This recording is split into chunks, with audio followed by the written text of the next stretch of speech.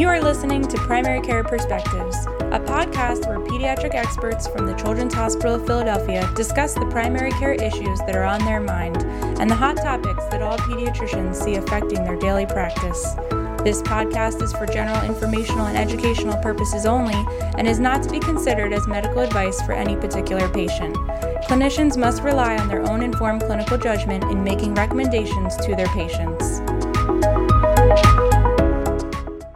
Hi, I'm Dr. Katie Lockwood, a primary care pediatrician at the Children's Hospital of Philadelphia, and I'm talking today about probiotics. Joining me once again is Dr. Maria Mascarenas, who is from CHOP as well in the Division of Gastroenterology, Hepatology, and Nutrition. She is also the Director of Nutrition Support Services, the Section Chief of Nutrition in the Division of Gastroenterology and Nutrition, the Medical Director of the Clinical Nutrition Department, and the Director of the Integrative Health Program. So thanks so much for joining me today. Oh, Katie, it's a pleasure to speak with you. So we're going to start talking about probiotics, and to do that, I need you to tell me a little bit about what are probiotics and what are prebiotics. Great. So probiotics are bacteria, or I should say microorganisms, that have a positive effect on your body's health when you eat them in adequate amounts. So it's really microorganisms. Right. Prebiotics are nutrients that help the growth of probiotics. And so that's a key difference. And so you can take probiotics and you can take prebiotics, or you can take them both together and then and have different effects. Got it. Okay, good. That'll help clarify as we go through some of our other questions, what we're talking about. But so some infant formulas now say that they contain probiotics, and sometimes I've seen prebiotics. So is there evidence that these show benefit to infants, and is there any potential harm? So as you know, infant formulas were designed based on breast milk. And so we know that breast milk has pre and probiotics. And they're now being added to infant formula to try and mimic what's breast milk, because we all agree that breast milk is best. Right. But when you can't use breast milk, infant formula with pre and probiotics is actually a good way to go. So there's data showing that there's lowering of the stool pH, better stool consistency and frequency. There are higher numbers of a very important bacteria called bifidobacter in infants who have pre and probiotic fortified formula. And also there's some data saying that the immune response is better and these children might have fewer infections. So again, the stool microbiome ends up being more like infants who are on breast milk. And so there's more and more research coming out, but there is definitely a shift that we can see. And I don't think it's harmful to babies because breast milk has it in them. Right. So far there's no harm that has been shown from fortifying formula. Great. I have seen some studies showing benefit to using probiotics to prevent antibiotic-associated diarrhea, and that's what I use them most for, and also to shorten the duration of acute infectious diarrhea. Are there other conditions for which we should consider using probiotics in short term? So there is very nice literature on inflammatory bowel disease, irritable bowel syndrome. There's some nice data on colic. In terms of intestinal inflammation, atopy, and allergy, the data is not as strong, but there are some studies showing that. There's a very nice study looking at mothers taking a probiotic to decrease the incidence of eczema. So in terms of prevention, but there's no good study saying that you can treat eczema with a probiotic. There's also some studies that have looked at constipation. Could probiotics kind of change constipation? And again, in that case, it has to do with changing your flora, changing your bacteria, making it more healthy. And so then your stools change with that. It's also been tried in things like vaginal infections, urinary tract infections. A big one is Clostridium difficile infection. C. diff, there's very nice data looking at probiotics, prevention and treatment of C. diff. I think we would still go with antibiotics first, but maybe end up with putting patients on a probiotic to kind of prevent it from coming, because recurrent C. diff is kind of a big problem. Yeah, it's difficult to treat. Yeah. So you mentioned mothers. So I have a lot of breastfeeding mothers who ask me, if I take a probiotic, will that help my baby? Is that the case? Yes, there was a study looking at pregnant and then breastfeeding moms with less eczema in their children. And they were children, I think the study was done in Europe, and they were children who had a higher risk of getting eczema and other allergies based on their family history. The bottom line is, a probiotic is something that you take. But if you could really take what's called prebiotics, which is in food, these are products in food, you could change your microbiome and change the stool frequency and pattern, etc., naturally without buying a product, by just eating good fruits and vegetables. So prebiotics are mostly in fruits and vegetables? So let me give you some examples. Asparagus, bananas, oatmeal, honey, maple syrup, legumes. These are all natural prebiotics. There's a product called inulin, which is a fiber product, and that's present naturally. And so I've had a lot of patients now have great success with inulin. Now, you and I know that though we want children to have fruits and veggies and all these whole grain products, sometimes it's hard. So an inulin supplement actually I've been using it more frequently, and patients are reporting good success. Again, this is for the very mild early constipation. I think once you hit a point, then you need medications. Diet alone isn't going to do it. So you mentioned foods. So there are some foods that contain probiotics too. So which should kids eat and which may be unsafe? So the things I'm thinking of that I've heard about are kombucha, apple cider vinegar, raw milk. So should kids be eating these things, or is there any risk to some of these raw foods? Okay, so let's talk about the ones you mentioned first, so we get them out of the way, and then I'm going to tell you some other foods that contain probiotics. So we call these foods fermented products, and it's actually a great way of getting probiotics into your body through natural food. And a lot of cultures have used this for centuries. So yogurt has been used, kefir has been used, sauerkraut. So they're different products. So raw milk, I'm not in favor of personally, only because with raw milk there's the risk of getting salmonella, E. coli, listeria, and we don't want our patients to get that. But I'll that one's in a separate category. That's in a separate category. I think with kombucha has to be made right with clean containers, etc. But there is in the literature some side effects related to nausea, lactic acidosis, liver damage, allergy, and I think in part that's due to the risk of contamination with mold and harmful bacteria. So kombucha has been used for centuries and has a lot of beneficial properties. So if you don't make it right, I think you're going to run into problems. And you have to also dose it right. You can't just guzzle it so I think there's if you use it the way it was originally used back in Manchuria, which is where this comes from in China, you're probably not going to run into any problems. But apple cider vinegar is interesting. It's very popular, and it's basically fermented juice from crushed apples. You get the nutrients that you would get from apples, but people have talked about apple cider vinegar again being contaminated, getting burns because it was so acidic. And I don't think we have a huge problem with it in children, because I don't think kids are going to drink apple cider vinegar. It's pretty sharp, the taste.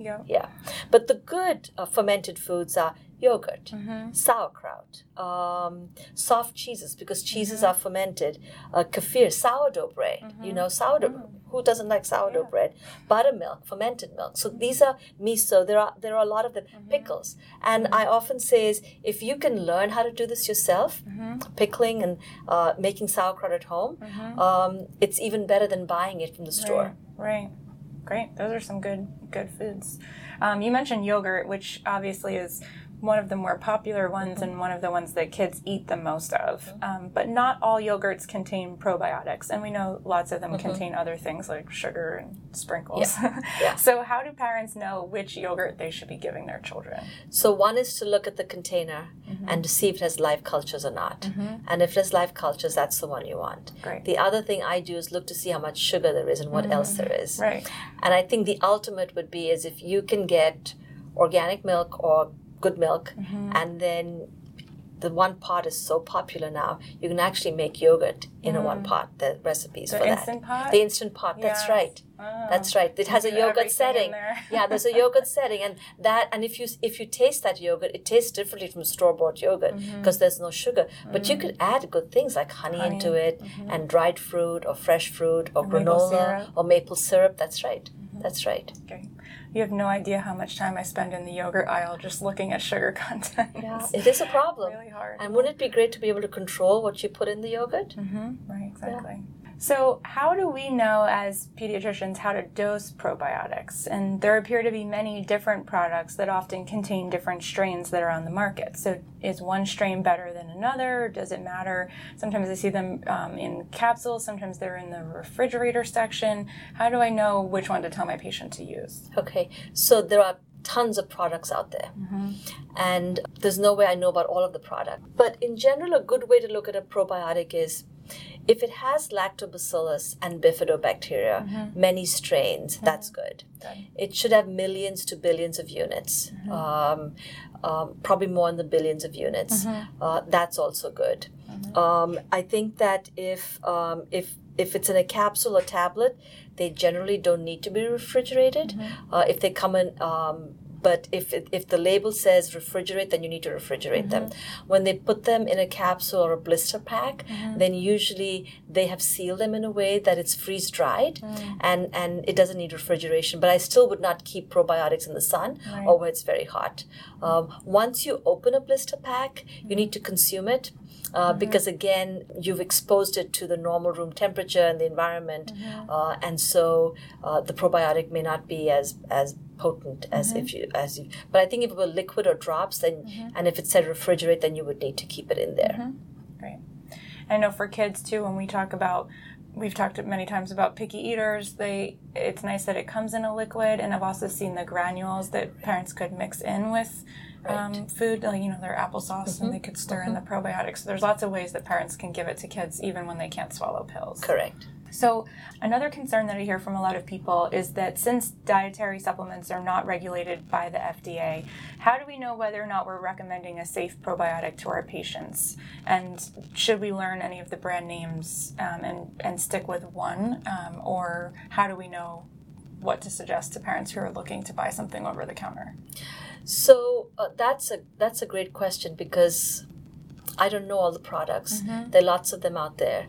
I think the ones that have a good amount of quality control, Culturelle is one, Floristore is another one, these two. But there are many others, and I'll just rattle off a few names of the ones I know. So BioGaia makes good products, Floragen, Garden of Life, Claire Labs.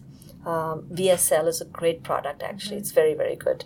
Align, Activia. And then I think that you can also go to consumer labs, and they often will check out probiotics and tell you if they have what's in them, if, and what the quality is like. So they actually do testing on probiotics. Great. That's good to know. Does insurance typically cover a prescription for a probiotic, or do families need to buy this over the counter? They need to buy it over the counter. Sometimes we try to get it. There's some patients on Medicaid where Medicaid will cover a probiotic, but often we have to they have to buy it over the counter. Yes, I mean, sometimes for inflammatory bowel disease, we can get VSL covered, but sometimes they'll cover it and then they stop. So in general, this has become something where you have to pay, which is why I think if prebiotics work, then doing the diet is cheaper, plus you're getting the goodness of the food. Right. Yeah, it's unfortunate, though, because they are so expensive for families. It'd be nice if insurance would cover them, too. Maybe as more research is Absolutely. So are there any particular populations who should not use probiotics, such as preemies or immunocompromised children? So I think definitely children with short bowel syndrome, children who have central lines, those who are immunocompromised should not use probiotics. The premature infant is an interesting group because they've actually shown good prevention of necrotizing enterocolitis with probiotics. But those patients are immunocompromised, and I know there are some NICUs that will not allow those formulas in the NICU. So I think we still don't know what's the right thing that should be done. But there is very good prevention of NEC using probiotics, which is interesting, right? The premium immune system is so interesting and complex. I think we always thought that when babies were in utero, that the womb was sterile, but now we know it's not sterile. Right. So you wonder whether they're exposed to it then, should they be exposed to it when they come out? Yeah. And I think there's a lot of evolving research on the microbiome in kids who are born via vaginal delivery versus C-section too, right? So Correct. It's a whole nother population who may benefit from probiotics that we don't know about. Yeah, absolutely. So where can we learn more if we wanted to know more about probiotics and prebiotics? So we have PFE in the development, so stay tuned for that. Great. I think the National Center for Complementary and Integrative Health and Nutrition is it's part of the NIH, and it's an excellent place to go and look up anything about integrative medicine, herbals, probiotics, prebiotics, because all the data there is all evidence-based. I think Consumer Labs that I mentioned is a good place to check out specific products. And then I think it's hard. You can do literature searches. I always find that when I'm doing a Google search, because we still do them, that anything that comes out of a university or a children's hospital is also a legitimate way, or something that comes out of the AAP or any leading organization. Those are well-vetted, evidence-based documents. Great. And remind us again how we can refer patients to you in the integrative health program.